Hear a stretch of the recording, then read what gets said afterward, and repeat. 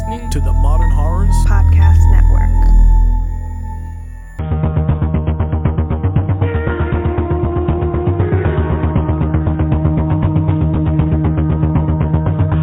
Today's episode of Final Girls Horrorcast is brought to you by Dee Dee Donahue, Matt N., Al White, Charles, and Watch for Zombies.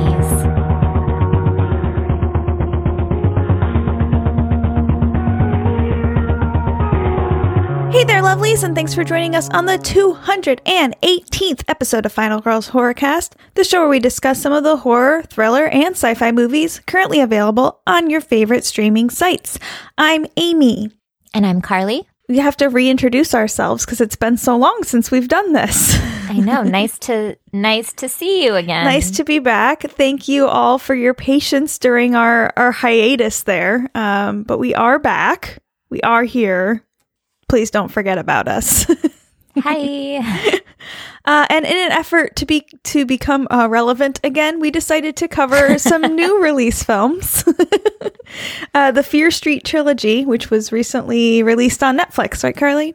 It sure was. Yeah. So, as a reminder, we spoil movies. Yeah. Continue at your own risk. If you haven't watched these 3 flicks already, they are up and ready to go on Netflix for you. So just set aside 6 hours and go crazy. 6 hours.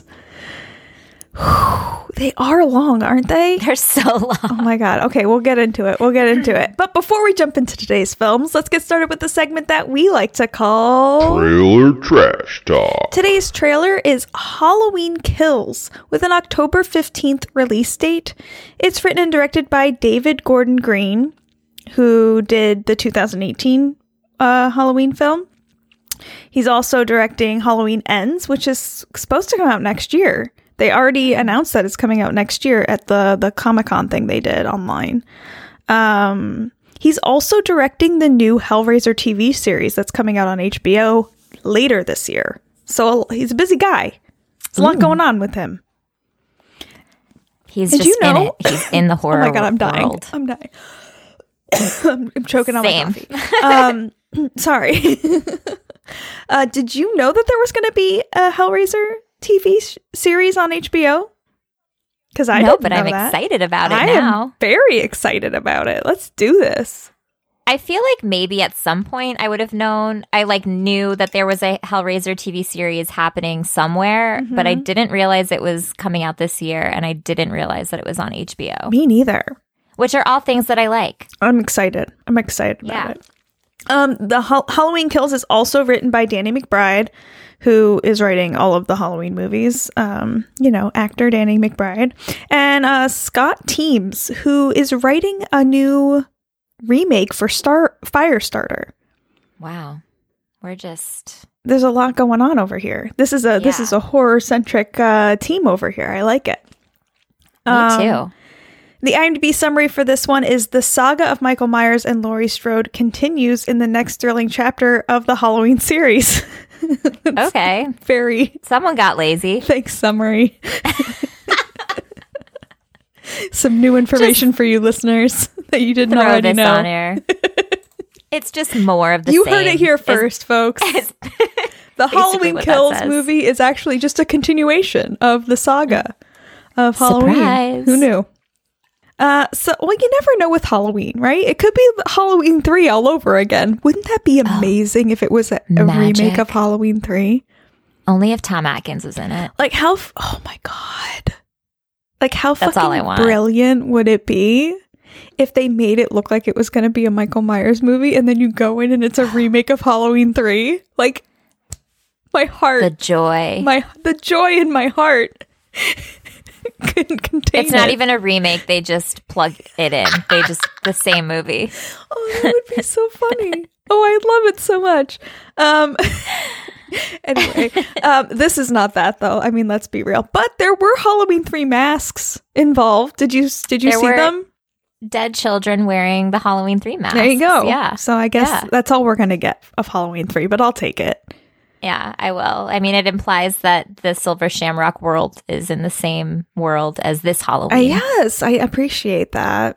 So the interesting thing about this trailer, I think the beginning of this trailer is just makes me really want to watch the beginning of this movie a lot.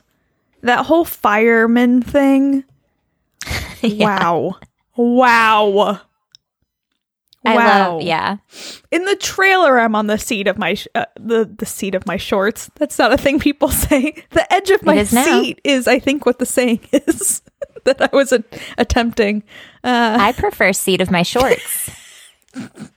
If we're being honest about it. I was on the seat of my shorts the whole trailer. Oh my God, me too. What's the new saying? What does it mean? I don't know. But yeah, I think the beginning especially looked amazing. And then as the trailer went on and on and on, I saw way too many kills for a trailer. Stop showing me kills. I want to watch the kills in the theater. I don't want to watch them in a trailer. I agree. I did like seeing a few of them because in my personal opinion, the kills in the first one were very lackluster. A lot of them were implied kills. You're talking about the 2018 movie. Yeah. Okay, yeah. Yeah. And I was like, really? Like, we have like all of this stuff happening and like this is what I'm getting. So I'm hoping that they didn't just give away all of the kills in the trailer. But I am happy to see that they are more in your face about them. See, I liked the 2018 Halloween, but I don't remember it. I remember the end, and I remember how it ends in the basement, and I remember liking it. But I don't really, and I remember I remember parts of it, but I don't remember it as a whole, and I don't remember any kills, which leads me to probably agree with you in that the kills weren't memorable. I don't remember any of the kills. And the only one I remember is the one in the bathroom at the truck stop. With like the teeth falling. Because that was a memorable moment, but there was still not a kill because he like left the mother and the daughter. Oh. Yeah, that's what I'm saying. It's like, come on. Not enough memorable moments is what you're saying. I'm watching a horror movie. Sure. Yeah, sure. I think that's why, like, I liked the last half or like the last quarter of the original with like the three women. Yeah. I hated the teenagers. They were just, it felt like filler. Sure. It felt like weird pieces of movies stitched together. Like the dad reminded me of the dad in Easy A, where he was like trying to be like the funny, cool guy dad, like comic relief guy. And I was like, this movie is so weird. But then I liked when we like got to the nitty gritty of like the three Strode ladies just trying to kill Michael Myers. I did appreciate the three Strode ladies, and anything with Jamie Lee Curtis is a-okay in my book. She's such a badass. Yeah, she's wonderful. Side note, I recently rewatched Freaky Friday with Jamie Lee Curtis and Lindsay Lohan because my niece was visiting and she never saw it. And I think she was a little too young to appreciate it. She looked a little bored, but I fucking love that movie so much, and it's all because of Jamie Lee Curtis. She's amazing. She's magic. I love her. She's so magic. Okay, well, I'm excited for this movie. I wish the trailer showed me less. If you haven't seen this yet, I would recommend watching some of the teaser trailers, which are still very effective in making you want to see it without maybe showing all those kills. But rest assured, there looks to be a lot of really good kills in this one. Yeah. If that's your thing, then you'll be happy. Watch the teaser. Body count up, it looks like. For sure. Finally. I'm just saying. Not good enough for you, huh? It's called Halloween Kills. There better be some good kills. There better be some all fucking I'm saying. kills. Yeah. That's all I want. Fair. Okay. All right. Well, should we get ready with some Fear Street? Oh, I'm nervous. Before we intro Fear Street, I want to just say out loud, if you are a Fear Street, R.L. Stine, read all the books kind of person, please keep in mind I have not read any of the Fear Street books. I might have read one of them when I was little. Okay. But that... Isn't Fear Street supposed to be for like older kids? Yes. Like the Goosebumps are for kids and like Fear Street's for like teenagers, I always thought. Yeah, so when I was younger, I obviously read the Goosebump books, and then I was like, but I want more. And so whenever I would like go to like the bookstore, I would just go to the horror section or whatever, wherever you find R.L. Stine, and I would just like pick random books. And so I've read a lot of like weird books by R.L. Stine that weren't even part of Fear Street or Goosebumps, but I do remember seeing this, and I just can't remember if I read it or not. Okay. So yeah, there's a bunch of Fear Street books, and I don't really know much about them, so we're not going to talk about the books so much. I just hit myself in the face with a microphone. I know it's been a minute since we recorded, but apparently I really don't know. Okay, where does the microphone go? How do we... I'm like, how do I talk into the microphone and also read my notes? Where am I? I like how we've done this for almost 5 years. And we leave for a month and a half, and suddenly it's like we're newborn babies. Whole new world. Yeah. I'm going to be hitting, you're going to hear like a thunk because it's just going to be my forehead like slamming into the microphone. Oh my gosh. All right. So let's intro the first movie. We'll talk about all 3 movies completely separate as their own movies and then talk about them as a whole. At least that's going to be the attempt here. That's the plan. Okay. We can't make any promises. We don't make any promises, but that's gonna be what we try to do. But they're all intertwined, so it's kind of hard, but we're gonna do our best. Yes. Okay. The first movie film we'll be speaking about today is Fear Street, Part 1, 1994, from 2021. Directed by Lee Janiak. Sorry. It's a lot of numbers. Lee also did Honeymoon, which we've covered that, right? That movie that we covered on this. Yes, I liked it. That's the one. I dug it.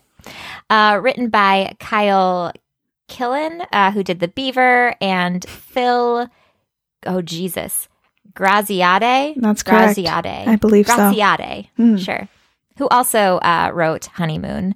It's based on the novels by R.L. Stine. The IMDb summary is, a circle of teenage friends accidentally encounter the ancient evil responsible for a series of brutal murders that have plagued their town for over 300 years.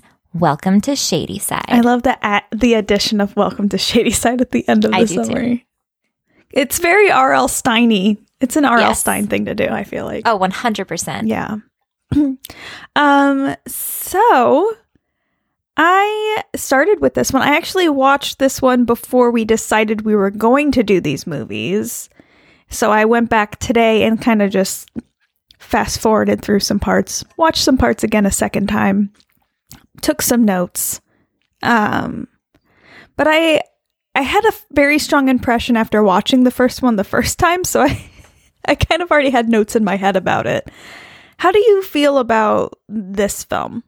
Okay, so I watched all 3 of these movies before we decided that we were going to talk to them, or talk about them, not talk to them. We could talk to them too. Thank you. Yeah. I appreciate it. So I was kind of watching it with a less judgy eye, except for this one. And I think it's because I was aware of all the things that were happening in 1994. Right. And so inaccuracies in this one bugged me, I think, more than they probably would have for like the other 2 ones, because it was like it felt so in my face that they were like trying to say this takes place in the 90s. You know what I mean? And it was very distracting. But I will say this didn't feel like the 90s at all to me. Like it didn't. Nothing about this made me go, this is the 90s. No. In any shape, way, or form. No, I don't know what it is, but it makes me upset. So the reason, and there's even a note like in the trivia that's like, Lee Janiak was a teenager in the 90s, so she really like went for it in the 90s. Wow. Which I'm sure she did grow up in the 90s. This did not feel 90s to me at all. I don't. No, it was weird because it like, so I was excited from the opening scene. It reminded me a lot of Scream. So I was like, oh, cool. Like, yes. I'm into it. And then we jump in to like the first cutscene, and it's like the first song that we hear is "I'm Only Happy When It Rains," and I'm like, bitch, this came out in '95. Like, what? This movie's called 1994, and it's like so blunt. And I'm just like, they're throwing in all of these random songs that are like 90s, like you hear them and you think of the 90s, but they came out at all these different times in the 90s, and I was kind of frustrated by that. There were songs like that came out in like 97, like White Town's "Your Woman." That song came out in 97. I was like, I don't understand why. Or just don't put 94 then. If you want to use all the songs of the 90s, call it 1998. 1999. What does it matter? Why does it have to be 94 if you're going to use all this music from later? And like, it's fine. It's fine. I think it's hard for us because we're just getting, for our age group, as elder millennials, as I like to call us, as the elders, as the more mature millennials of the world, we're just starting to feel old. I mean, not in that sense, but you know how there's always that, when we were in high school, it was like reminiscent of the 70s, and we wore bell bottoms, and we watched things that took place in the 70s, and we thought the 70s, like you always kind of idealize a previous generation when you're a teenager. So right now the 90s are it, right? Everyone's feeling reminiscent about the 90s, and there's all these 90s things happening. People are dressing like it's the 90s again with their mom jeans, and you know what I mean? Like it's just cyclical. That's how it goes. So I think we're just hitting that point where we're like, well, we remember the 90s. So all these like reminiscent, quote unquote, reminiscent 90s things, like we're going to be hypercritical of it because we remember it. If we were a teenager watching this, we would not know jack shit about the inaccuracies. But that's the thing, though. That's the thing about this series is Fear Street is a 90s series, right? Right. So, like, obviously, this is more geared towards, like, that's why they say fuck. They say shit. They say all these swear words. It's super gory. Like, the kills are really good, I think. Yeah. And it's because they aren't geared towards teenagers now. They're geared towards our age group because this is what we're getting right now. Wait, right? Rewind. Because I was going to ask you, who is this movie for? And your answer is us? I don't think... Okay, so I think that maybe that's how it was when it started, but I think they're trying to span the ages, right? And that's why we have all these actors from Stranger Things, and that's why we have, like, all of these different kind of pieces to the puzzle that they're trying to grab. But I think as a whole, we're the ones that remember Goosebumps, Fear Street, Are You Afraid of the Dark? So, like, while we're trying to bring the new generation into that, I think in some level, it's also geared towards our, like, millennials, right? Like, millennials that grew up on this stuff. I feel like watching this, I feel like it's geared towards teenagers. But I think most slashers typically are kind of geared towards teenagers. I think I can see how they're trying to like kind of push it for other people too by adding more gore, more gruesomeness than like a normal like teenage slasher might have. I think, but I don't know. Like, that's my question, really. It's a question because I'm not sure, like, who was this meant for? And maybe it's meant for everybody, and that's fair. I think it works. I'll watch it. I was entertained. Okay, I'm going to say a lot of things that don't seem very good about these movies, but I also like enjoyed my time with them. I'm not mad I watched them. But, you know, I'm going to be critical because that's what I do. Sure. I had a lot of fun with them, but I just wish that like the production team focused on inaccuracies in something that's just like supposed to be from 1994 because I was very distracted by the AOL interface. No, it's true. It's distracting. That's the problem. It's not like we're trying to be hypercritical. It's that when you remember the 90s, you're going to be distracted by things that are taking you out of that time period. So when you're using things, you're saying things, you're using language that wasn't popular at that time. Yes. People are acting not of that time. Like, I think it might be a writing issue. I'm not sure if it's a directing issue. I don't think it was a directing issue. I think it was just kind of all of the above. Yeah. I mean, maybe it was because there were like like, I know this is so nerdy, and I know that there's probably just like a handful of people out there that would like have recognized this, but like Calibri font wasn't public until 2007. Yeah. Like, that's a really big gap. Yeah. And like when they're like, oh, do you know how expensive like it is to connect to AOL? And he's like, I'm stealing internet from the neighbors. I'm like, that's not a thing. How do you like, do that? How? You can't. There's no do Wi-Fi, that. bro. And so I'm just like, there's little things like that makes me miss the story, because I'm like, wait, bullshit. And maybe it's because I am watching these with a little bit more of like a critical eye. But even in beyond general, that, but beyond still. these like decade inaccuracies, there's also like just continuity issues throughout the whole series, Yes, there are. which is also very distracting. So Yeah. I don't know. I try to like give it the benefit of the doubt and like, give it a, blind eye, some of it, but it's distracting. It's hard to get over it when it's constant. And it is distracting because of the emphasis of the year. Yes. Like, you'd think that because it's like, oh, this is 1994, we're gonna maybe do a little bit of research and see what these things looked like back then. Like, they're Netflix, they have the resources. You know what I mean? Like, Yeah. and maybe have like someone come in and read the script and do some edits. And I don't know. I think that there's just, it felt sloppy, essentially. Yeah. And I think you're right, not only with the aspect of the years given, but also in the aspect of just continuity between the three intertwining, like they're supposed to be intertwined stories, not even right? just intertwined stories. It's just like from one moment to the next. There is a scene where the young man that she's friends with gets slashed in the ankle by Ruby. Lane. Yeah. Yes. And like, he's fine. He's walking around the rest of the movie like nothing. I saw it. I saw the slash. I remember it because it was a great special effect on your ankle. And then you're fine. Like, it was basically a tendon slash. Like, how are you fine? No, totally. I was like, oh, he's toast when like Ruby Lane like got on him with the How did he switchblade. survive that? No, he should have bled out, if we're being honest. There's no way he should have survived that. And then at No. the end, when Dina gets stabbed, she looks fucked. And then the next film, she's fine. Like, it doesn't make sense. Like, they get hurt, but they're fine.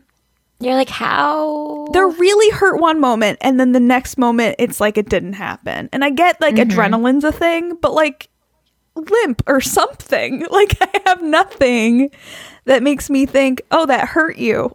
You're human. No, totally. It's like they're not human. I actually rewatched the ankle slash 3 times in a row. So And you were like, you'd be fucked. because I'm like, that. okay, am I missing something? Like, how is he? And then I'm like fast forwarding to see him walking, to see how he's walking, and he's fine. He's walking fine. I don't get it. Like, if that happened to you, would you moments later in the school be by yourself in a bathroom masturbating? Like, probably I'm going not. to say absolutely not. I'm going to say doubtful. Not in my future, probably. You know? Because that's what he does. It's not even that much longer.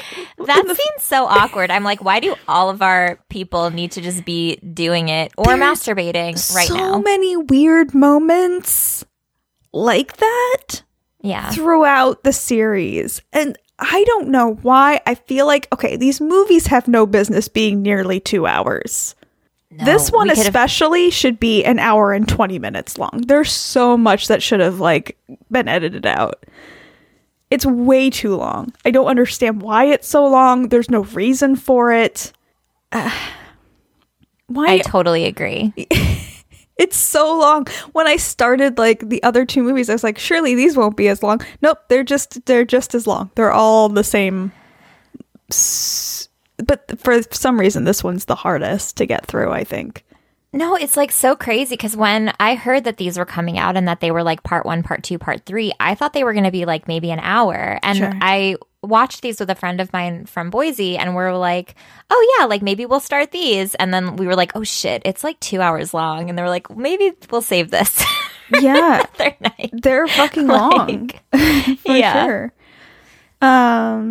Yeah, I mean, I liked it. This is my least favorite of the 3, I think.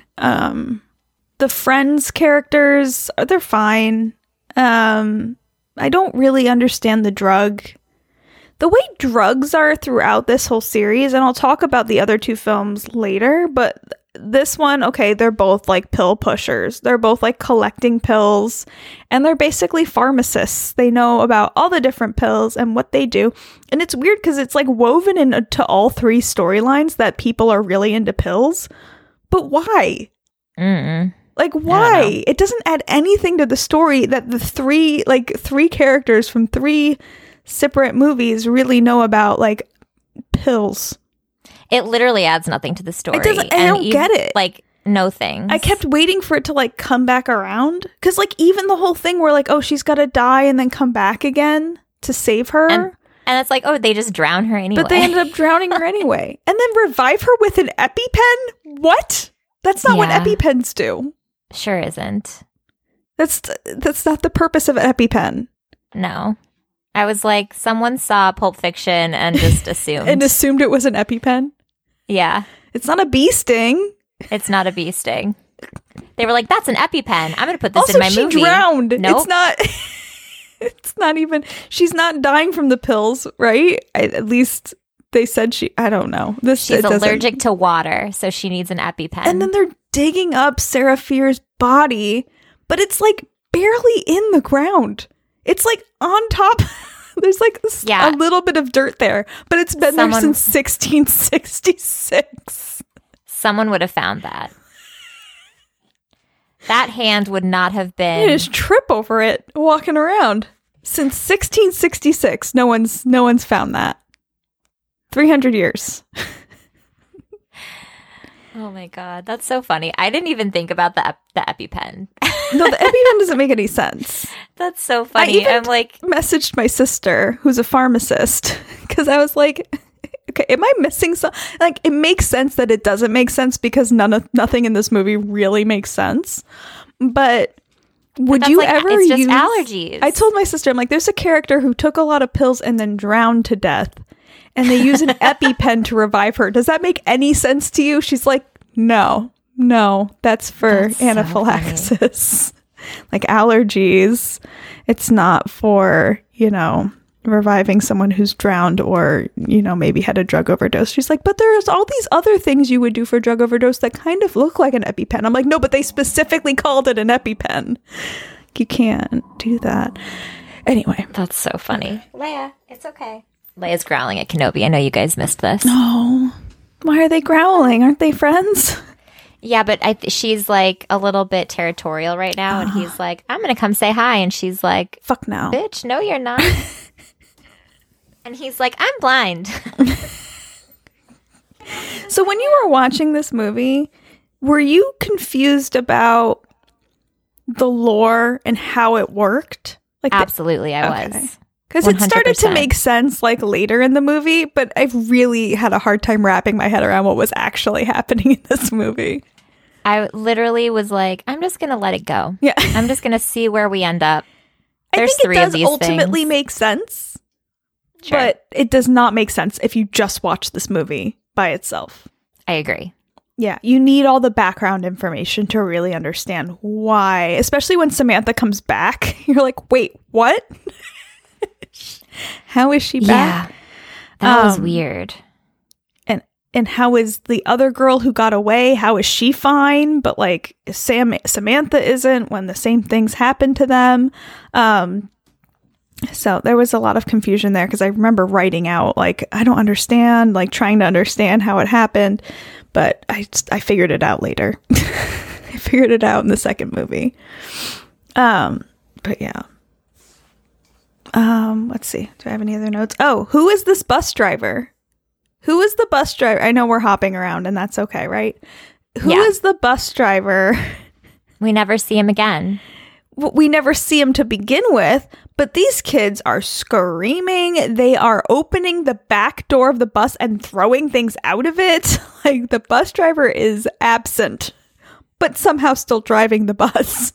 Yep. And then, like, not there when the cops show up? Yeah. Because, like, wouldn't we get a statement from him? Yeah. I guess not. Yeah, there's a lot of things where I'm like, wouldn't the police be involved? This kind of goes into the second movie. I think Adults just, like, don't exist in this they movie, don't. sort of. They Except don't. for the sheriff, who also feels like he's a teenager. Yeah, exactly. Samantha has a mother, and Dina and her brother have a dad, but we don't ever see him. I think he's away or something, right? I don't know. Yeah, but we never see any teachers. No. Why would we? We never see the bus driver. Yeah. It's weird. Well, we see the only adults we see are very relevant to the story. So we see the mayor, we see the sheriff, who, again, looks like a child. We see a couple cops, and that's about it. Yeah. That's about it. Yeah. Okay. Let me see. Anything else I need to say? No, I looked through all of the songs, but can I just be clear? The music, all of the songs chosen for this film, I'd say most of them I love dearly. But yeah, only 5 of them are time appropriate.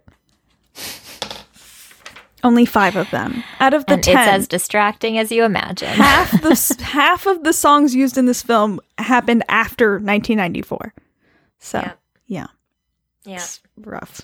I do appreciate how much Pixies there are, though. I fucking love the Pixies.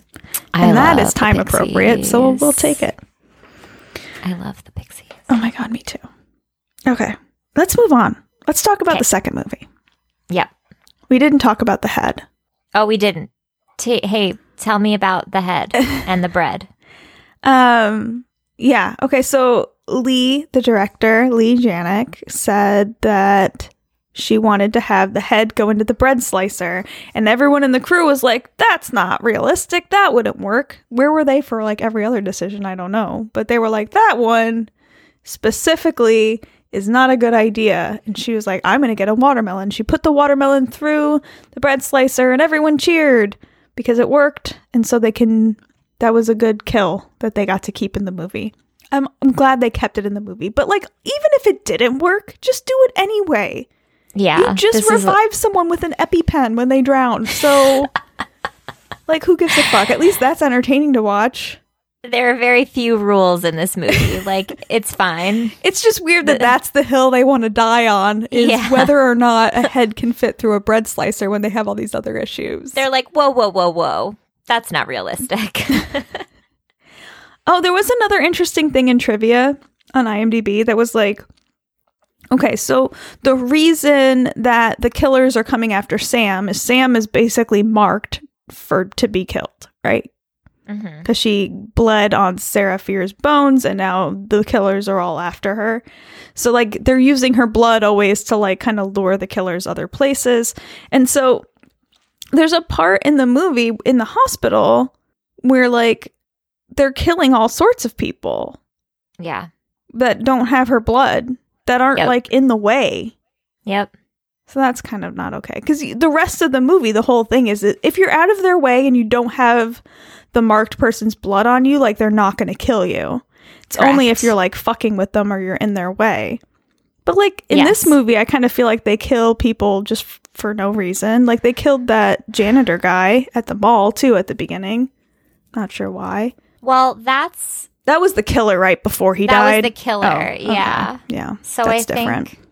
I think that one's different because I think he had like the fewest body count because all of these other people that we're hearing about killed so many people. And the cop shot him right away. Yeah.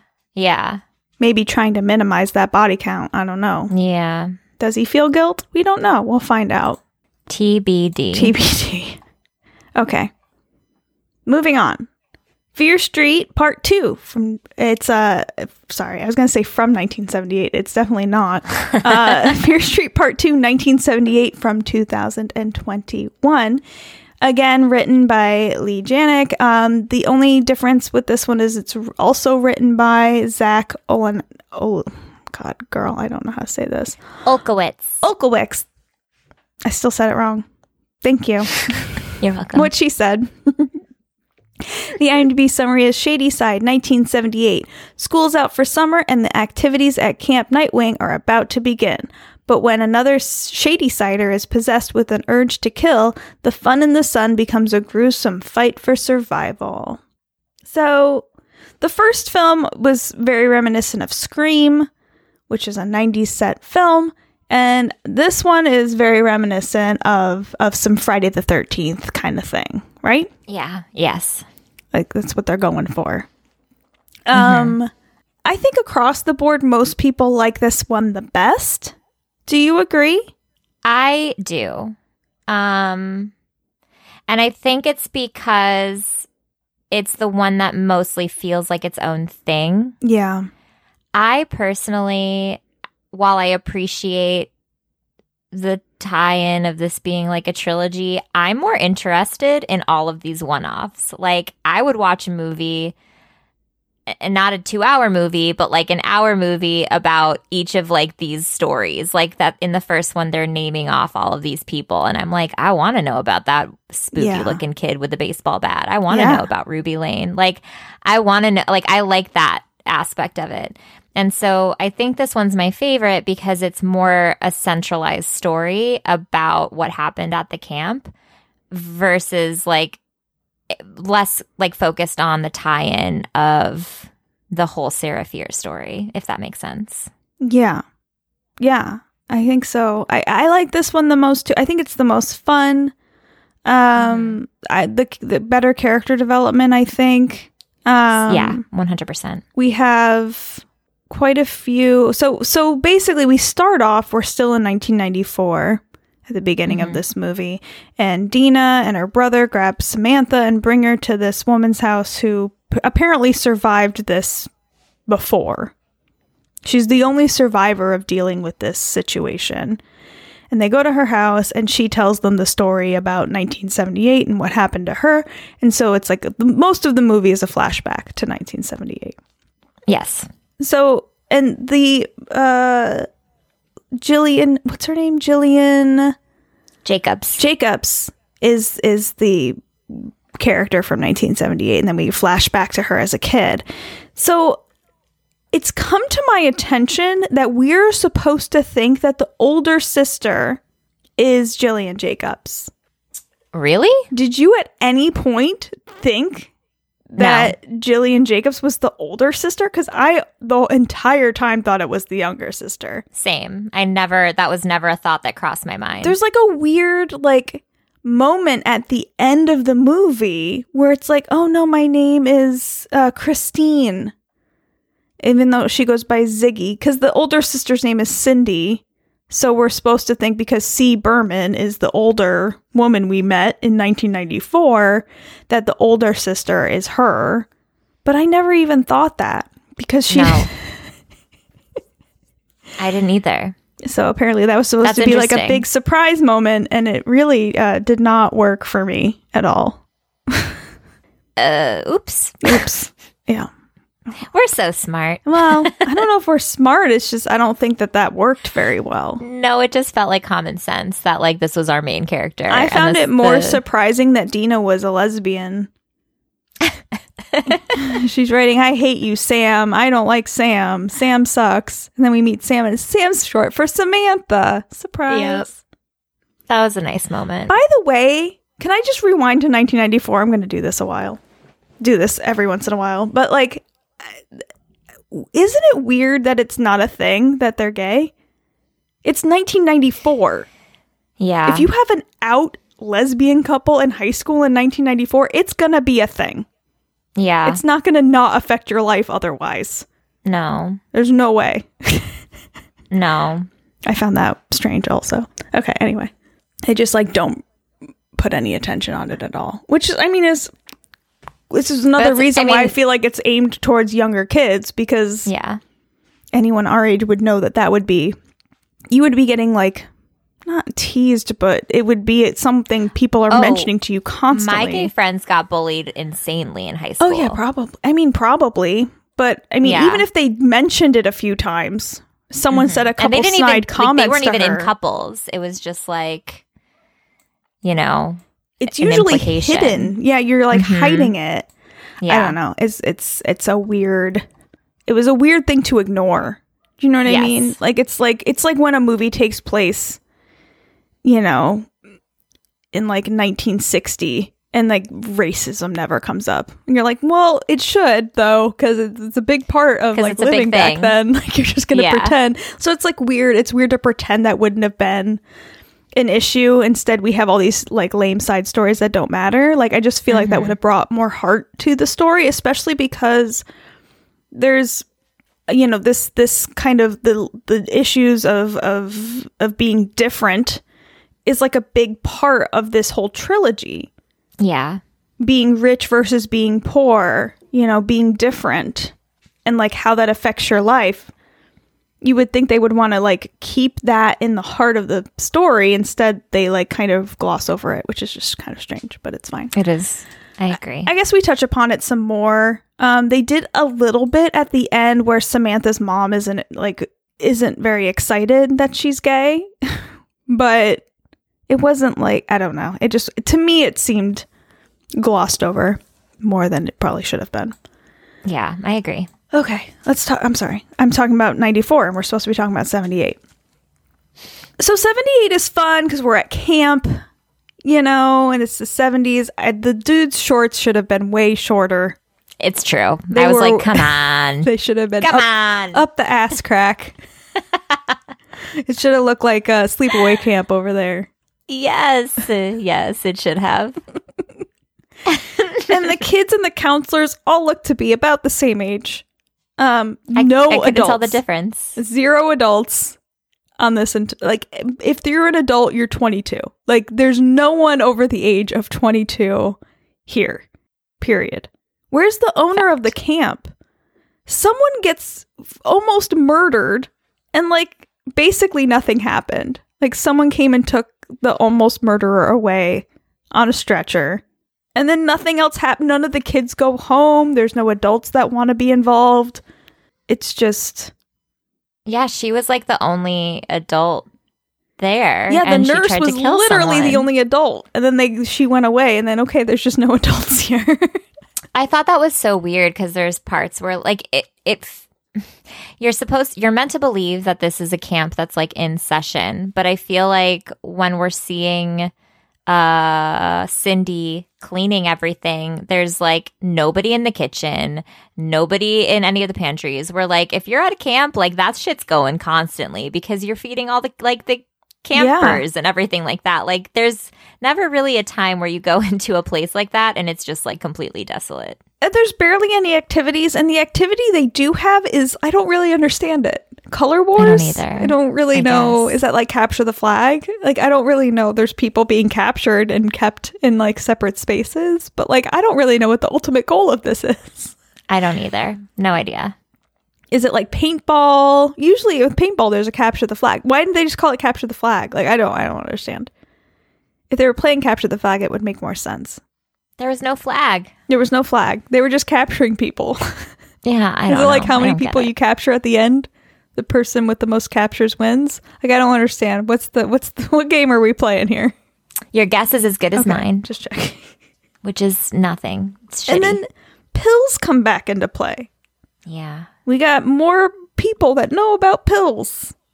Bluebirds and yellow jackets. Sure. Why? Why? What is this adding to the story other than they found a pill and they want to know what the pill is? So they find That's out it. and then they take it and then it's Tylenol. It's not even anything. I don't know. Dude, it doesn't... It's just time wasted. Like, we didn't need all that. It's fine. And then the killing starts, and that's a lot of fun.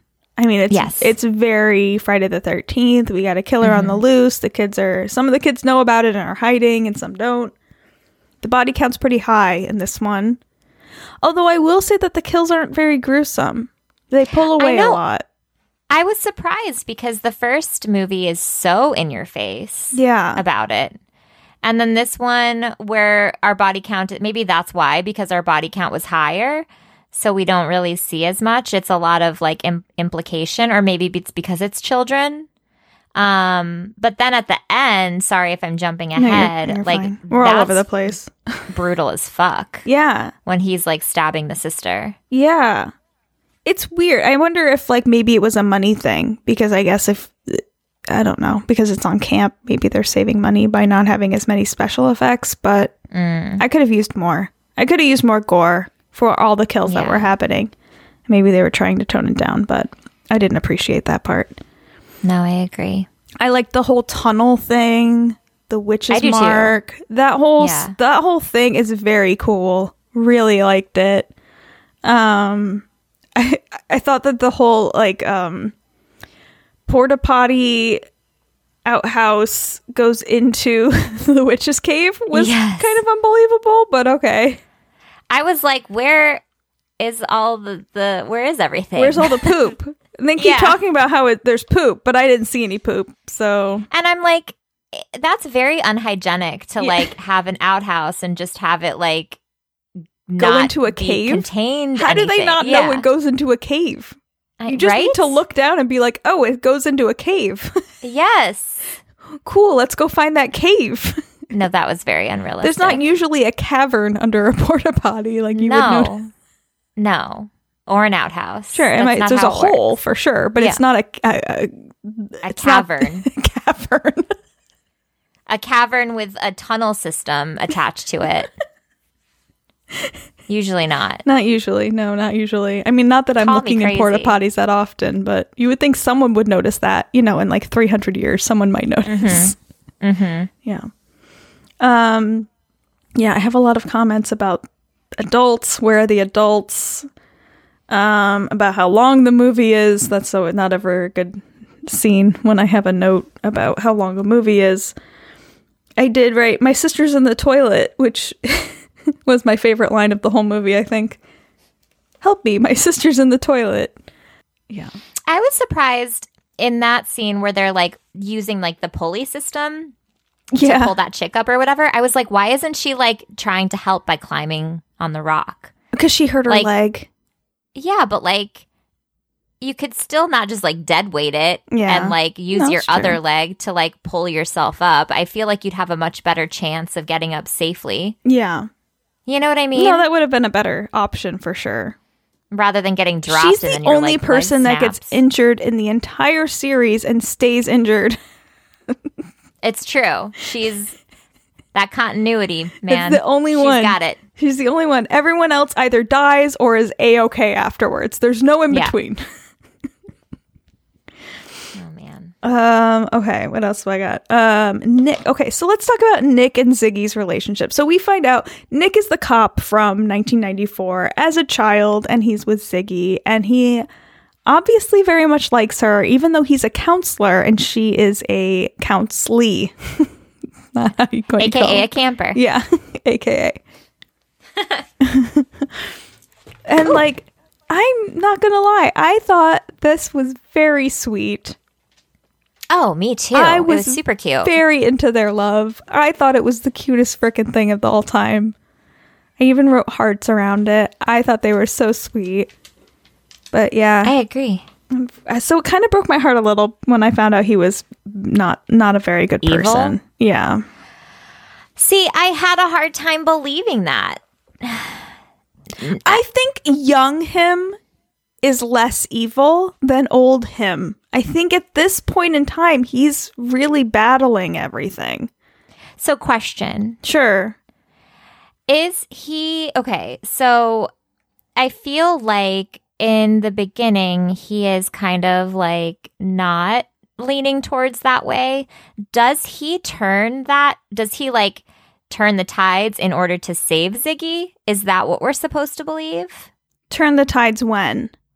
like at the end of the movie yes, when he's she's trying to save her. I think dying. he truly loves her. I don't think that's I think so. fake. No. No, but I'm saying, is that when he decides to like take the plunge and like accept the family fate is so he can save her? Because that's the one question that I had, because he was like very the opposite of like his family at the beginning, but I feel like at the end when he kind of knows that this is because of his family, that like, is that when he kind of accepts the responsibilities in order to like save her? I feel like this is all happening because of him. But this is maybe his first time doing it because his dad just died. They were talking at the beginning about how his dad just died and he's going to be taking over as sheriff. I mean, he's a young man. He's 18 maybe. Yeah. But it's the whole family, right? It's the whole family, but it's my impression that this is his first year physically, and maybe he knew about it previously, but this is his first year physically being a part of it. Okay. Because I think he's the one that started it. I think he was down there earlier with the candles and the thing, doing the thing. That's kind of the part that I was unclear on. Yeah, they didn't. Was like his whole that's a part guess. in it. That's a guess. They kind of nudge you in that direction, but they don't outright say how that happened. They don't show a flashback in the third movie showing him doing it as a kid. Okay. But I think that's what's happening. I think this is his first year dealing with it, and he wants to make sure Ziggy's okay because he does keep saying like, "This is my." Does he say it's my fault, or he says? Yeah, well, because she legitimately dies, and like she should not have survived, but he obviously like brings her back, and so that's kind of where. Well, and he was trapped in the animal house with the killer at one point, and he's fine. So, of course he's fine. Yeah, because he's not Shadyside. Yeah. I don't think it kills not Shadysiders. It doesn't kill. Yeah, so that's like a big part of the story. It kind of comes more into play, I feel like, in the third movie, but it starts to come into play here. I mean, there's always this, like, Shadyside versus Sunnyvale thing, right? Shadyside is, like, the poorer kids that deal with all this murder and death and grief. And Sunnyvale is, like, the rich kids that have prosperity and happiness, basically. Right, like because of this curse, they are the blessed community. Right. And I mean it's allegory, right? For society and like how those with bad luck and bad things happening to them are just pushed down further, and those who are rich are like, why don't you just not be that way? You know? Right. And like even that's like the whole thing with Ziggy. She's like, it doesn't matter if you are trying to get out, it's not going to happen for you. Like, you can pretend all you want, but we're still from Shadyside. Yes. Yeah. So that's like the theme throughout the series. Yeah. Downtrodden. Stay downtrodden. Yeah, so I mean I think he's aware of what's happening. He's at least somehow a part of it, and I think he's newly a part of it because he doesn't seem very excited about it. And and he wants to save Ziggy. He likes and cares for Ziggy. And I think he does. He really does care about her. Yes. Yeah. Even as an adult, I think he does still care about her for sure. He does. I think they both care about each other. I almost feel bad for him. Yeah. But not. Almost. But he's still in it. He's awful. But he's still a part of it. He probably, if this wasn't him, he would have been a good person otherwise.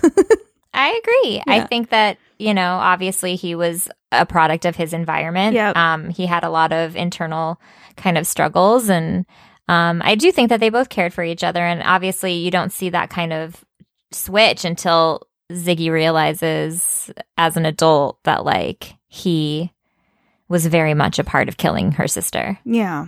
And then she's like, I'm fucking taking this guy down. Yes.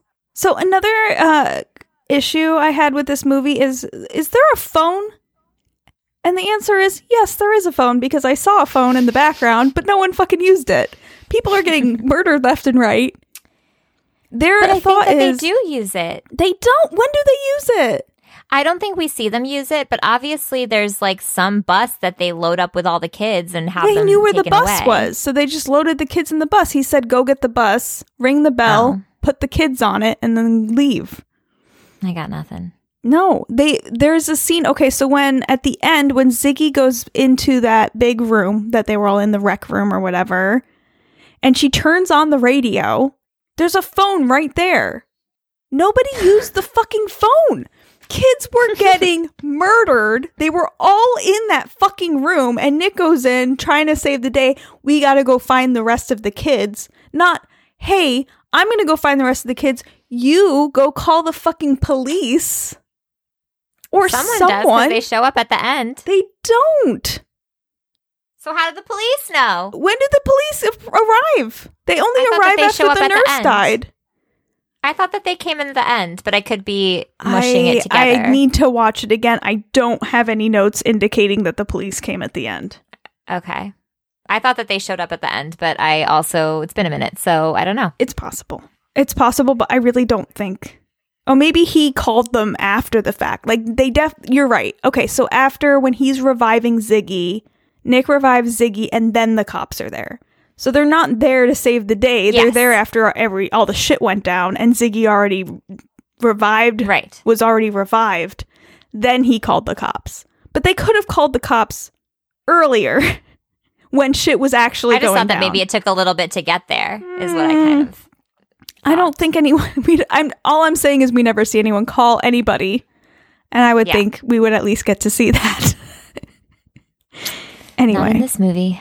I'm just saying it's fine. I definitely just have notes that you just passed a telephone. Why are you walking past a telephone and turning on a radio? Don't understand. Yeah, and then. Lastly, okay, we're back in modern day. We find out that C. Berman is Ziggy, and we're in not modern day, 1994, and they realize they have to go get the hand or whatever, and the hand is buried. Carly, where is the hand buried? Do you know? It's in the cavern, right? It's under the hanging tree. Where's the hanging tree in 1994? I don't remember. It's in the mall. Oh, yes. I do remember that. So they go to the mall in 1994. It's an enclosed mall. It's like in the middle of the mall. That has a tree in it, which happens. But I'm sorry. there's a but raised dirt bed around the Yeah. tree, but it's not very large. I'd say it's maybe 5 or 6 feet across, square. That ground is somehow undisturbed, and there's a hand in there. Not even buried very deep. Maybe 6 inches under the soil. Well, here's the thing. They built an entire mall around this tree. That was my question. There's no way. There's no way. Even if Maybe they would have did. brought it in after, but they would have absolutely moved it prior. Even if they didn't, even if it's possible that they built a mall around this tree and purposefully did not disturb this tree or the 5 feet of dirt around it, how is it possible that that hand is still there? Have you seen a toddler in a mall with dirt? A toddler would have found that.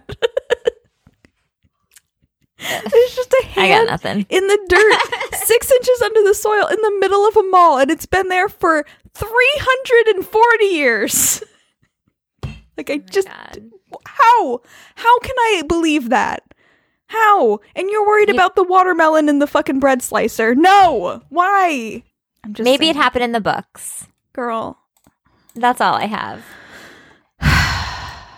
It's not that it's not enjoyable. It just doesn't make any fucking, make it make sense.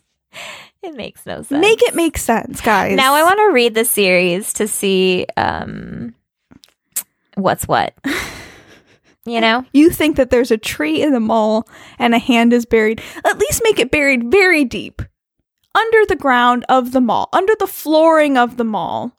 Under the footing of the mall. I don't know how you're going to do it. You're going to have to get I don't know, jackhammer. It just doesn't... What are we doing here? Why is everything buried 6 inches under the soil that's been there for 300 plus years? They're just sloppy. Just like it's maddening. I'm sorry. I can't just be like, oh, that makes sense. I can't do that. I can't. I'm sorry. I want to. I can't. Oh man. I'm looking up the Fear Street books, and I think I have read a few of these. There you go. But like, they weren't about this though. I feel like they're all different. I think they're all different. I think they just kind of like took little parts from it. I think overall this is very different than the books. I don't think anyone's going to be like, in the books this happened, because I don't think these stories are in the books. I think they're taking little snippets from the books and putting it into a movie. That's what it looks like. Yeah. I think Sarah Fear is a thing, but I think it's not the thing it is in this movie. Sure. Also, why is it called Fear Street? I mean, I know that's what the book series is called, but it doesn't make sense for the movies. It's at least spell fear like Sarah Fear, F-I-E-R, but it's F-E-A-R. I get it. I get that it's supposed to be based around the books, but like it doesn't make sense with the movies. It would make sense if it was like Fear Street Presents, like whatever this chapter is. Yes. Not why is it called Fear Street? Right. So it's like the Fear Street series books where they're each called something different, but they're in the same series. So it's like Fear Street, The New Girl is like what the book was called. Fear Street, Shady Side. Yeah. Fear Street, Sarah Fear. Yeah. Fear Street, Nick Good. It's not going to be Nick Good. That way we could have like a bunch of different of the series. Yes. Maybe there's different seasons. It's all Fear Street, but they're all their own thing. Yeah. The titles are stupid. Sorry, doesn't work. It's all good. I don't like it. I guess I just want to take a minute to remind the people that are listening to this that like I did like this one and I had a lot of fun with it. I liked the whole series. We're just being judgy. But like I said, I'm going to tear it apart because it doesn't make any sense. That doesn't mean it's not fun to watch. It's a lot of fun to watch.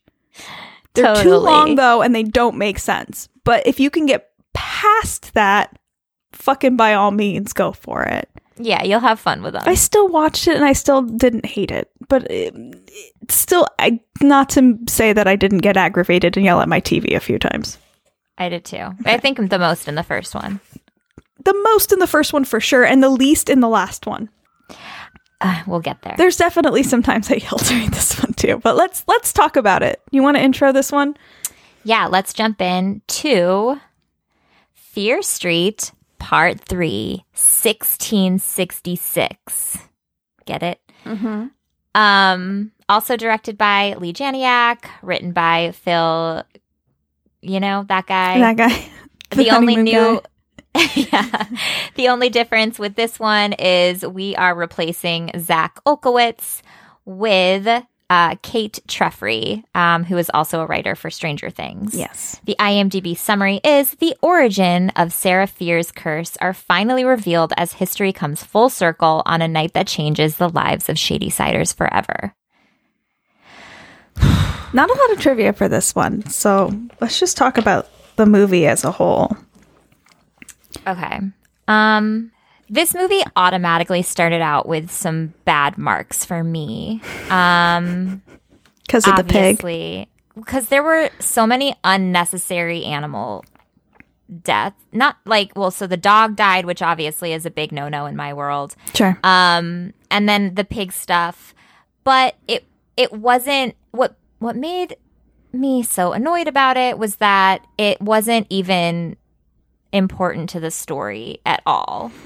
I obviously missed those parts. So one of my friends told me that it was there, and then my friend that I watch it with, when I was like, there's some animal stuff, I have to look it up before we start watching this, and he like dug a little deeper and was like, these are the parts that we kind of have to skip. And I was like, okay, cool. So I skipped them, and he watched them, and he was like, there's literally nothing that this added to the story at all. I mean, the only thing that it does add for me is the whole like Puritan belief system. Like if something's cursed first of all, Puritans usually believe that curses come from children, so that kind of lends itself to the story. And then also that with this curse or this deal with the devil, that a lot of times, you know, your crops die, your animals die, because that's your livelihood, right? In this time period, you need those things. So, I mean, I don't think the way they did it was right. But I think you don't hurt me, Carly, but I think there maybe should have been more of that. I think it just should have been done differently. Like the beginning part with the pigs, completely unnecessary. Take that out. Have that happen later and all of the pigs die. I don't care about the dog. I mean, I love dogs. I care about this dog, but I mean, like, the dog doesn't really do much for the community. For some reason, the dog is like sleeping in her bed, which guaranteed that shit did not happen in 1666. That dog is outside. That's what I'm saying, is the dog was literally introduced to us so that it could die in the next scene. Which was like so fucking stupid. I think animal death makes sense in this movie. I don't think the animal death that happens in this movie makes sense. I think it had the potential. Yeah. I totally agree with what you're saying. Yeah. I think I totally get it. I personally, I mean, we've talked about this before because, you know, of our modern horrors brethren, Luke Rodriguez is not a fan of like period kind of things like this. And I typically am. In this situation, I felt I didn't like this one as much. And I think a lot of it is because in these different movies, we kind of have these characters, right? And we have these like different reenactments of things like that. This one felt weird to me. I didn't love that they used the actors from the first one in this one, but like only with certain characters. It felt weird for me and I got confused. I was like, okay, so is our lead character like related to Sarah Fier? And then there were like weird flashbacks with like the actual Sarah Fier with her. I don't know. It was just weird, and I wasn't like the hugest fan of it. I don't think that the characters. I think they should have had different actors.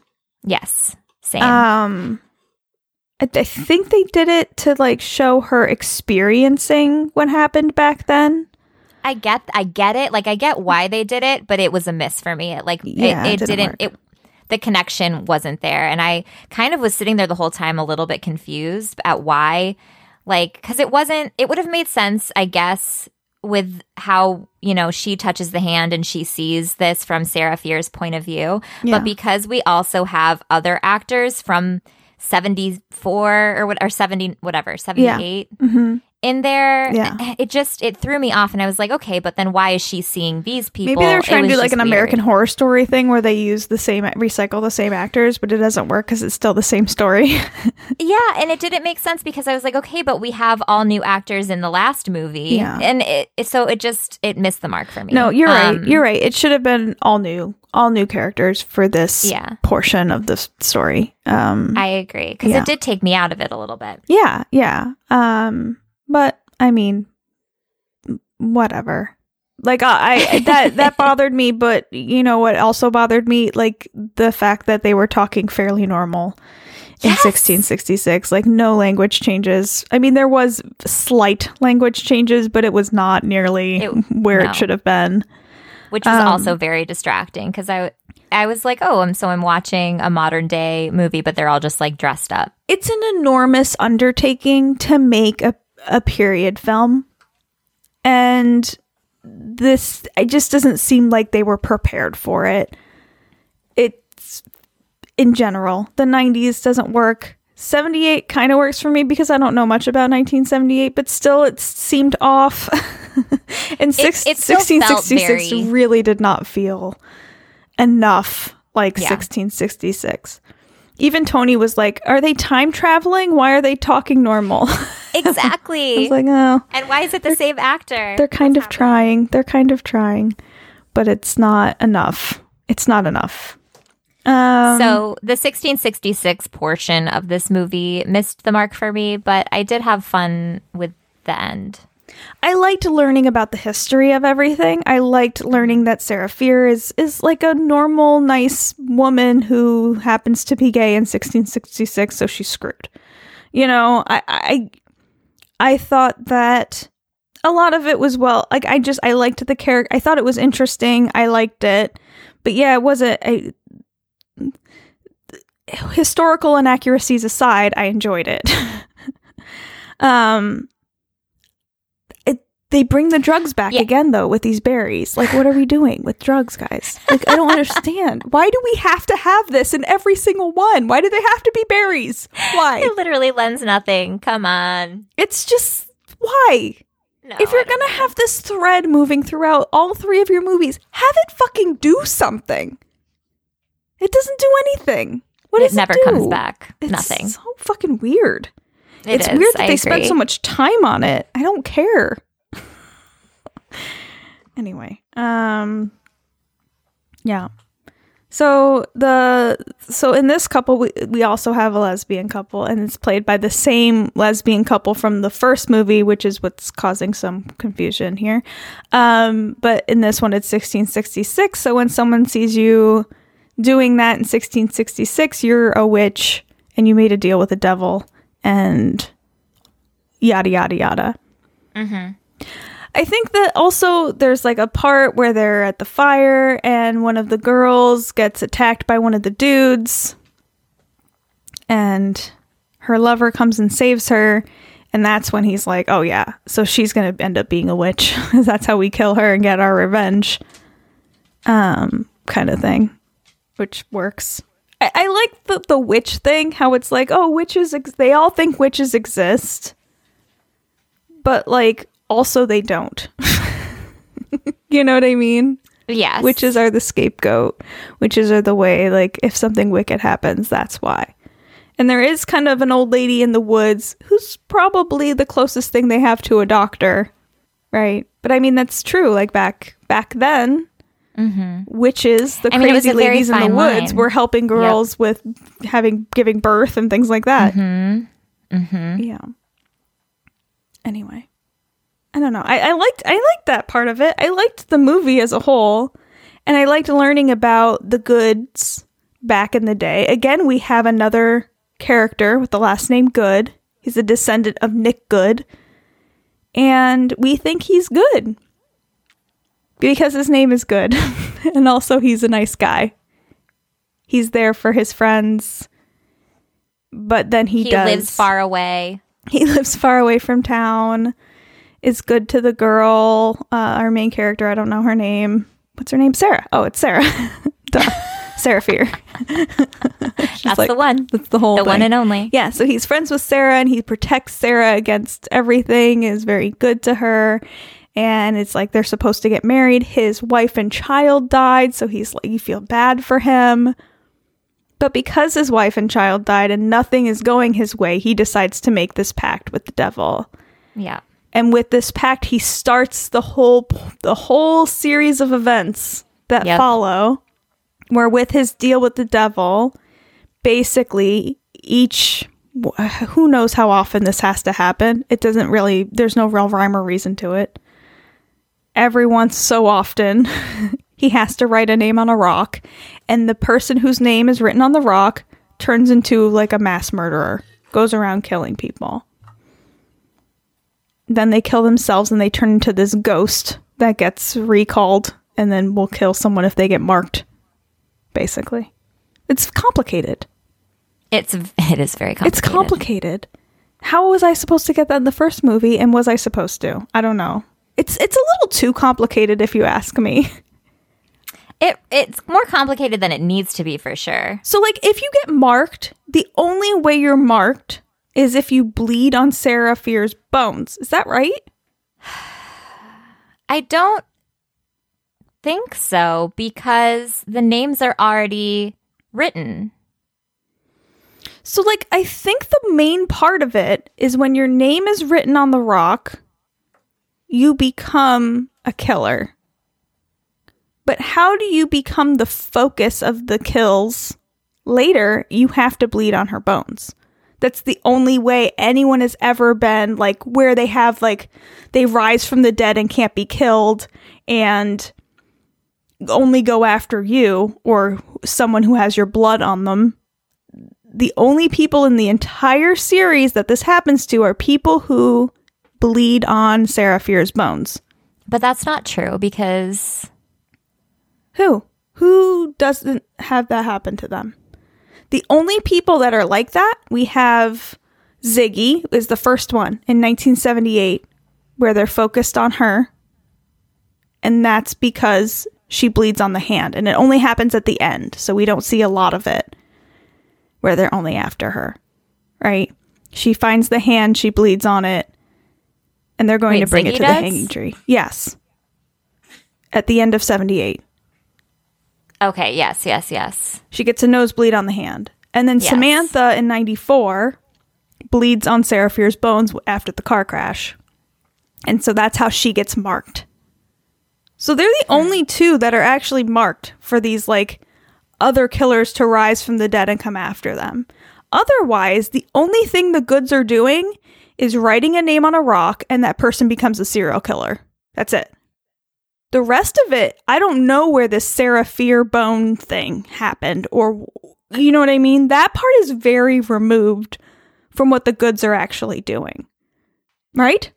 Yeah, I don't know.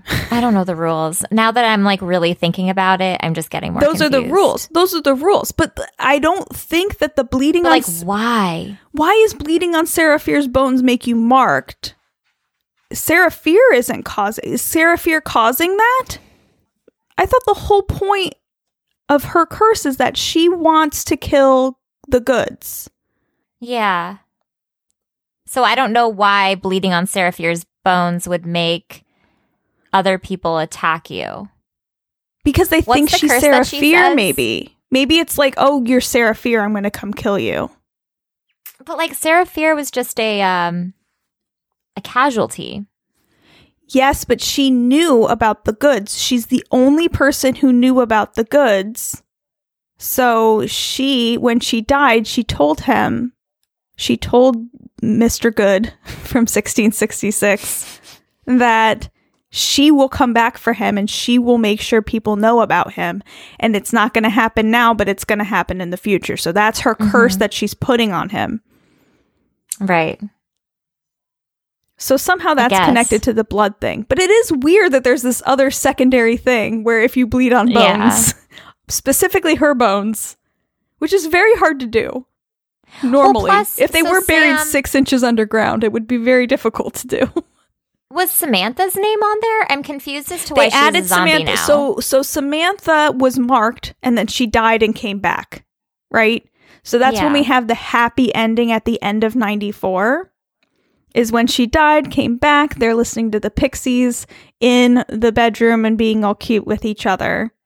Then the phone rings, and Dina answers the phone, and she says it's never over. That's when you see Samantha's name written in the rock. So then Samantha becomes the next killer.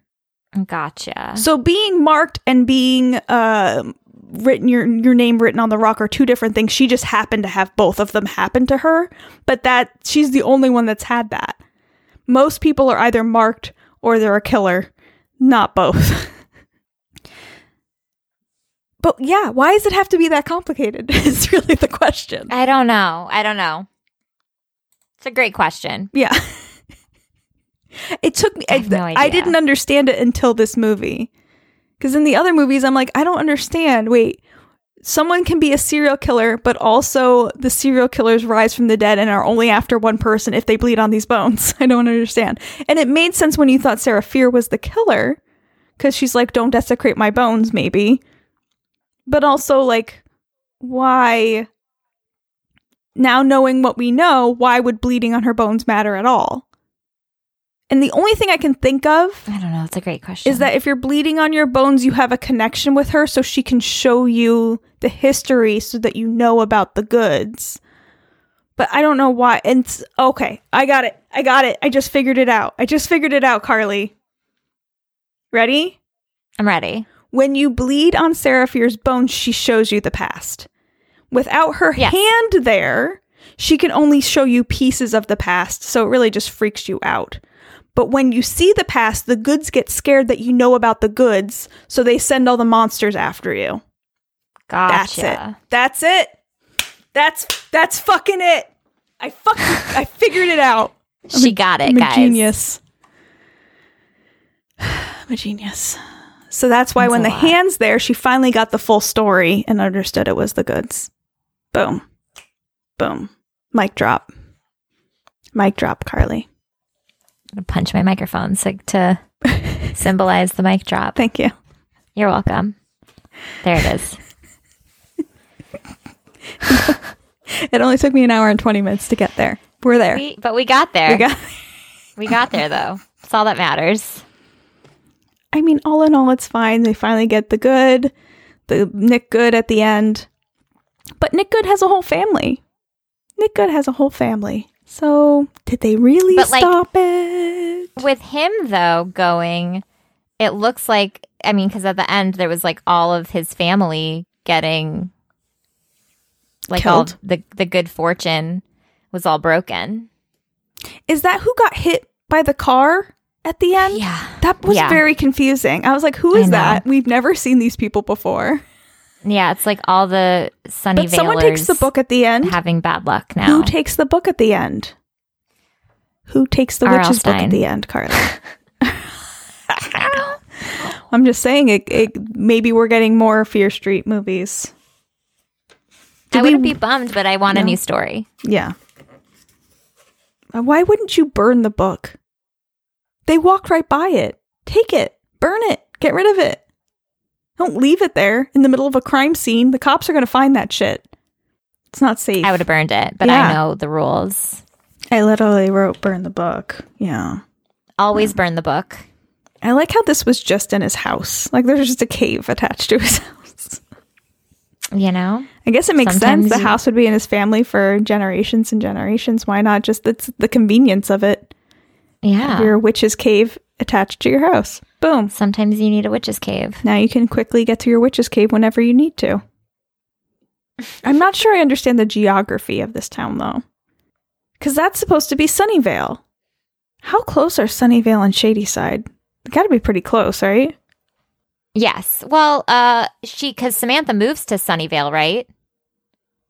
So she says she's like a 30-minute drive. Oh, really? It's that far? I think that's what she says in the first one. Jeez. Oh, yeah, it is what she says in the first one. I don't get it. How are they neither. so close? Then how is his house attached to that cave? Was the campground on the cave? Because their house has to be pretty fucking close to the campground. The campground had to have been on the cave. The Right? campground's on the cave. Of course the campground's on the cave because the old Yeah. Puritan town was where the campground is. But Correct. his house is attached to the cave. So his house also has to be very close I think we've to uncovered the another campground. bit of fuckery, All right, if you this will. doesn't make fucking sense. I think How- we should stop. We're just poking How holes. big is this cave? It's gotta be, I mean, first of all, the cave has to be pretty big. So, It's big because of the witch's mark, right? yeah, they have With to all the like walk through tunnels? that whole witch's mark. But I don't think Yeah. it's that big. It's not like 30 minutes big. It's not 30-minute drive big, for No. sure. This fuckery. Get this fuckery off my desk. Fucking series. This is a giant fucking now holes I'm in this even more series. confused than when we started this podcast. So I guess that's neat. I mean, that's fine. I feel less confused, actually. I feel Good way for less you. confused. I feel like I have a good grasp on what they were trying to do, and I tore it to shreds. So there's that. I like that about you. Sorry. No, I love it. I got a lot of messages about people being excited and liking these movies. So I was like, just wait. sorry, guys.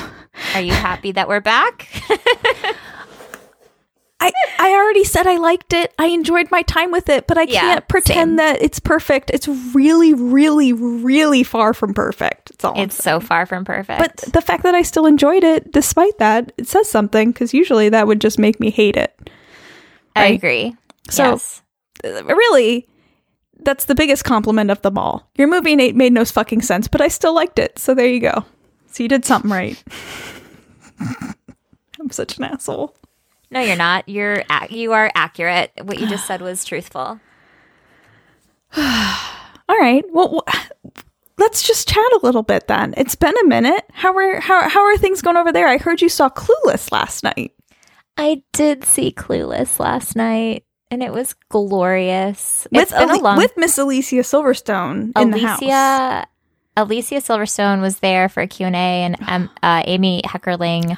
Oh my God. After last night, I'm obsessed with her. Yeah, she joined via Zoom, and she is probably one of my new favorite people. She's so funny and just honest. Awesome. And it was great. It was a great night. It's been a while since I've watched that movie like regularly, but not sit down, no distractions, watch it. You know what I mean? Yeah. And it's just so much better. And especially like in a theater full of people just like laughing and having so much fun. It was the first time Paul Rudd became a dreamboat. Oh my God. He's so dreamy. He's Those so eyeballs dreamy. of his. Oh my gosh. He's real cute. So cute. Just really cute. So cute. I remember when Paul Rudd, you know how Paul Rudd's progressively become more and more famous since then? Yes. I just remember when he started to become more relevant, like more people knew about him, like dudes knew about him and stuff. Mm-hmm. I was like, he's always been dreamy to me. He has been, but I feel like he's gotten dreamier. He's gotten so much dreamier. I'm like, oh, hello. I Yes, please. love the Ant-Man movies so much. God. Same. I love him in Ant-Man so much. He's just great in everything. It's true. Anchorman, like think of him in Anchorman. He's hilarious. I love the you, man. Sex Panther. Oh my God, I love you, man. And I slap at a bass. Yeah. Later on the Benjay. I don't know.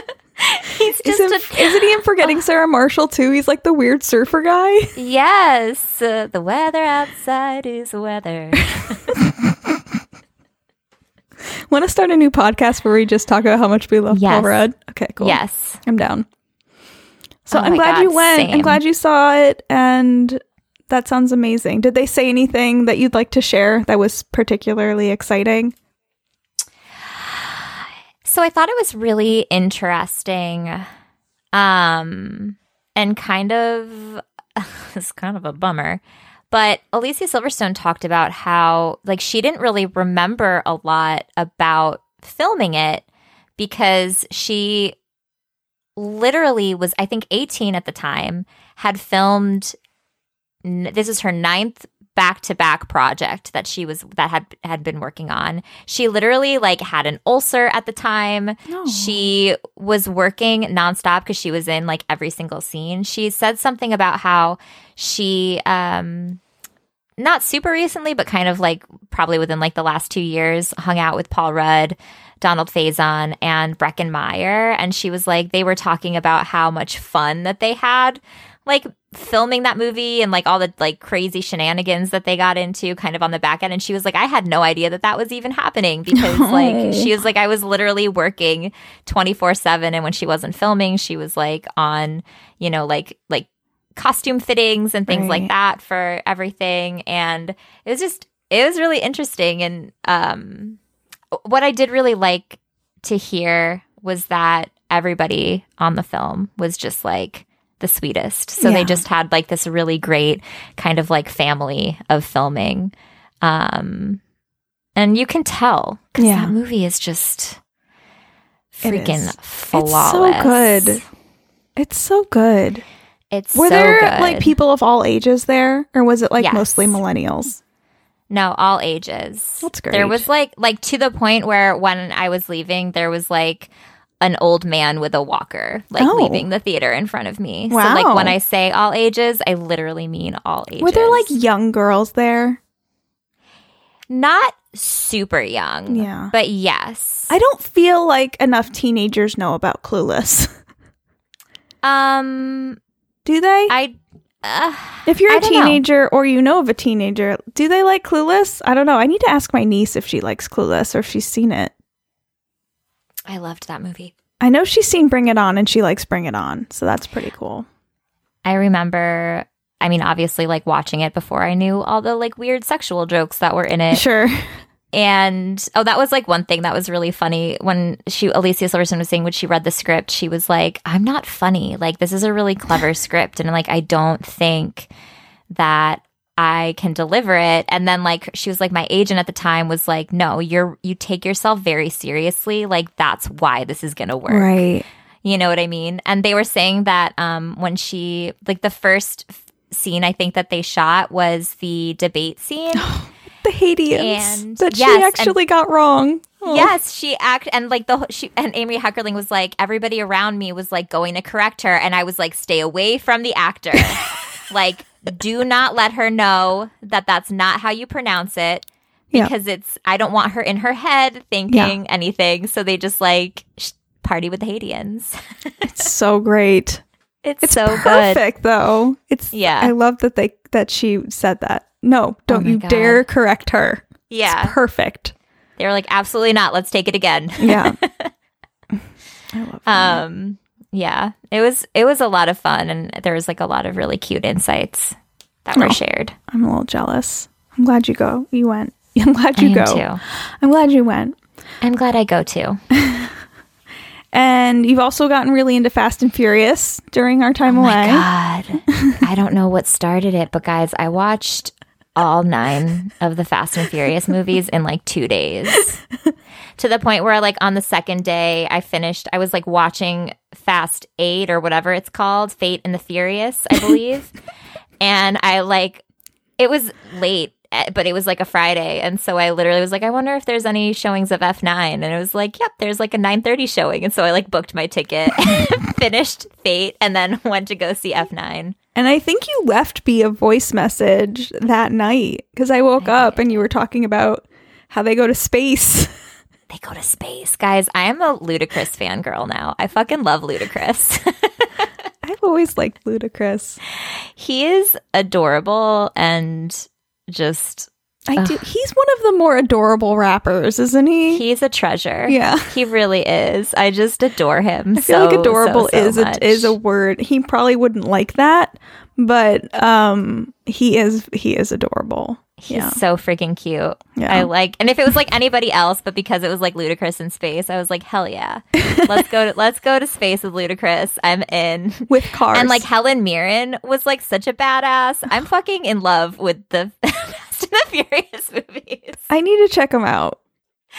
Guys, I want to do a Face Punch Sunday brunch with Amy with Fast and Furious. And we need to give it a different clever name though. We'll come up with one and do it.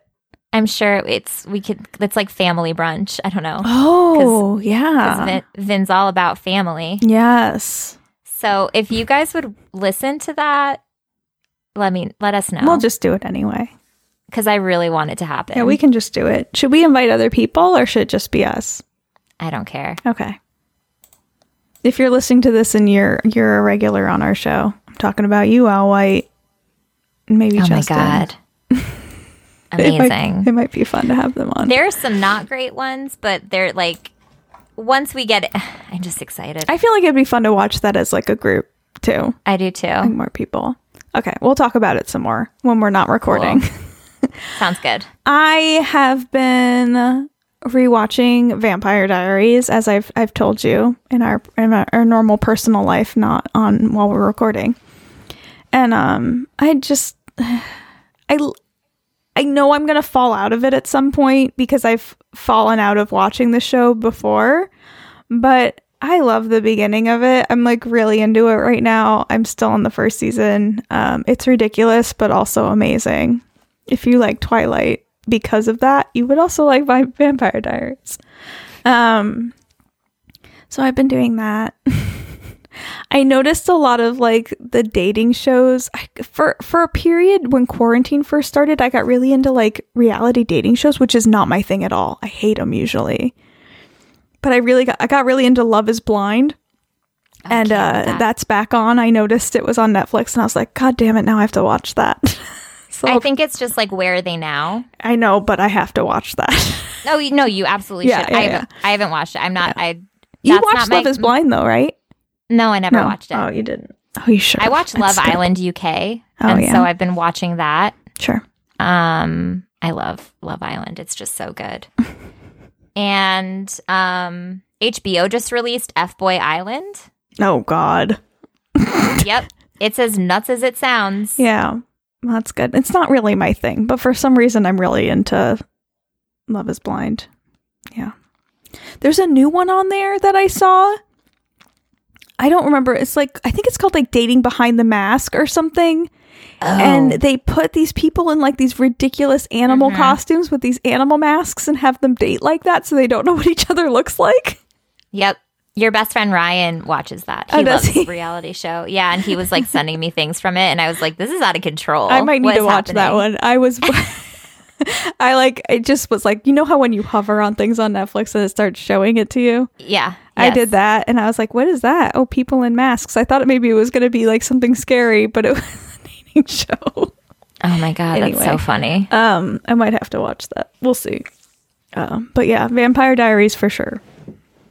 Most of my time spent doing that. Okay, we got to spin this wheel. What are we doing? Let's do that. I don't know. We're just talking about things. That's okay. I mean, that's okay. We can just talk. Spin. We haven't done that in a while. Right, that's very true. It's dusted off. It's like, oh, welcome back. It's gonna make you sign in again, like everything. There's on my no computer. signing in for the wheel. It's the wheel is full for all. Okay, here we go. Ready? Mm-hmm. I don't even know what's on this thing. Get ready, because some of this stuff might not even be streaming. Saint Maud. Oh, that's definitely streaming. Is it? Okay, good. Yeah.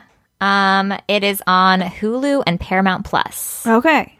I'm excited to finally see that. I know, I've been wanting to see that one. Okay. Me too, but I've been waiting for the cast. Now is the time, I guess. Okay, here we go. Ready? And spinning.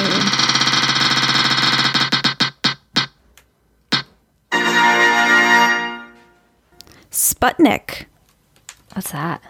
You told me to put it on the wheel. I don't know what it is. I did? Yes. You said everyone's talking about Sputnik. Put it on the wheel. Yes. I don't remember that. I don't know what it is. You told me to. It's on Hulu. I don't know what that is. It's on Hulu. Yes, it is, because I just... Oh, it is. Who's talking about it? It looks like it's a Russian film, maybe? A Soviet spacecraft crash. That's a tongue twister. There's only one survivor. Sputnik. Is this a horror movie? I don't know. It is horror. Carly, you told me I don't know anything about this. You literally sent me a message and said, I'm hearing good things about Sputnik. Put it on the wheel. Cool. But apparently, it's a thing. Okay. And it's on Hulu. Okay. That's where we'll watch it then. Amazing. Sputnik. And what's the other one we're doing? Saint Maud. Saint Maud. Okay. All right. So join us next week when we discuss Carly's favorite Sputnik that she definitely knew what it was. I totally know. It's Saint Maud. Until next week, I'm Amy. And I'm Carly. Bye. Sorry. I'm so sorry. It was fast, but I caught up.